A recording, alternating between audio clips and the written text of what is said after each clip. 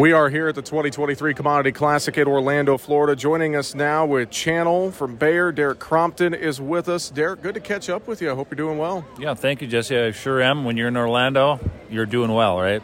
Yeah, I mean, for our friends in the north with snow cover, obviously they're probably a little jealous at the moment if they're not in sunny Florida. But, hopefully we can bring some of that warmer weather back with us to the northern plains. I think that would be nice and welcome, wouldn't it, Derek? It really would. And I know we were talking a little bit earlier about some snowpack, a snow cover, and I think we should still feel good that we have that snow, like we were talking, just to have the potential to get some recharge, right? Well, and that's the biggest thing that I think in this kind of quiet time, we're getting ready for planting season here in the next, couple weeks, months ahead.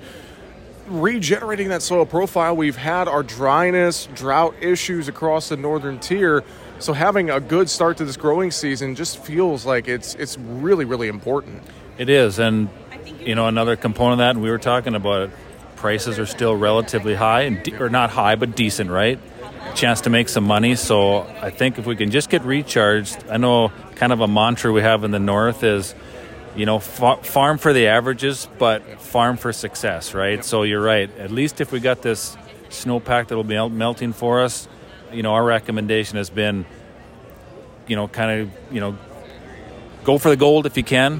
Plant those full season maturities that you will hope that you have some success with. And you're right. Yeah. It's white, but it should be positive right now. Yes. Soon it will not be white. It'll be brown, and we'll be getting ready to get the equipment out of the shed. Let's talk a little bit just as we start to get into this growing season. Any recommendations that you would have for growers across the northern plains? Any weed control things we need to think about here ahead of time, et cetera? What's on your mind?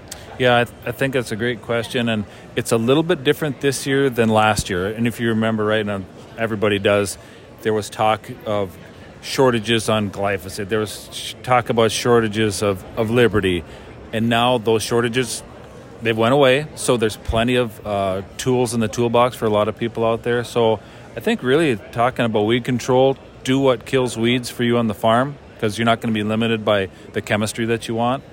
But I think the biggest recommendation is we should be planting normal, or in a normal spring, hopefully.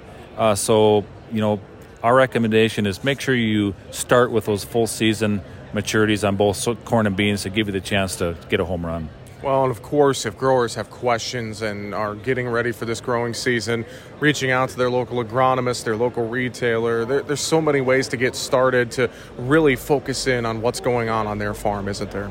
There is. And, there's, I think, another component like we're talking about things that are a little bit better than last year. Even the price of nitrogen has come down a little bit. So I think that's another component, for guys to keep in the back of their mind.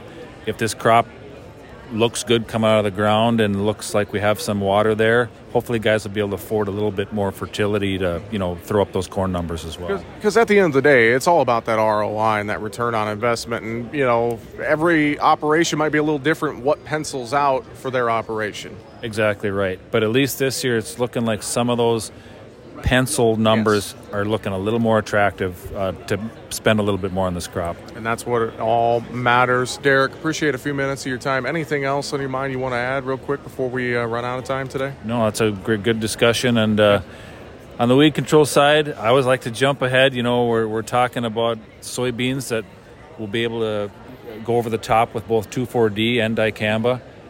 It's about 3 years away, but we're kind of impatiently waiting because that's really going to open up the toolbox for a lot of guys to really smack some weeds down. For sure. Derek Crompton with Channel and Bayer Crop Science. Appreciate the time. Thanks for joining us here in Orlando. Yep, appreciate it, Jesse. Thank you.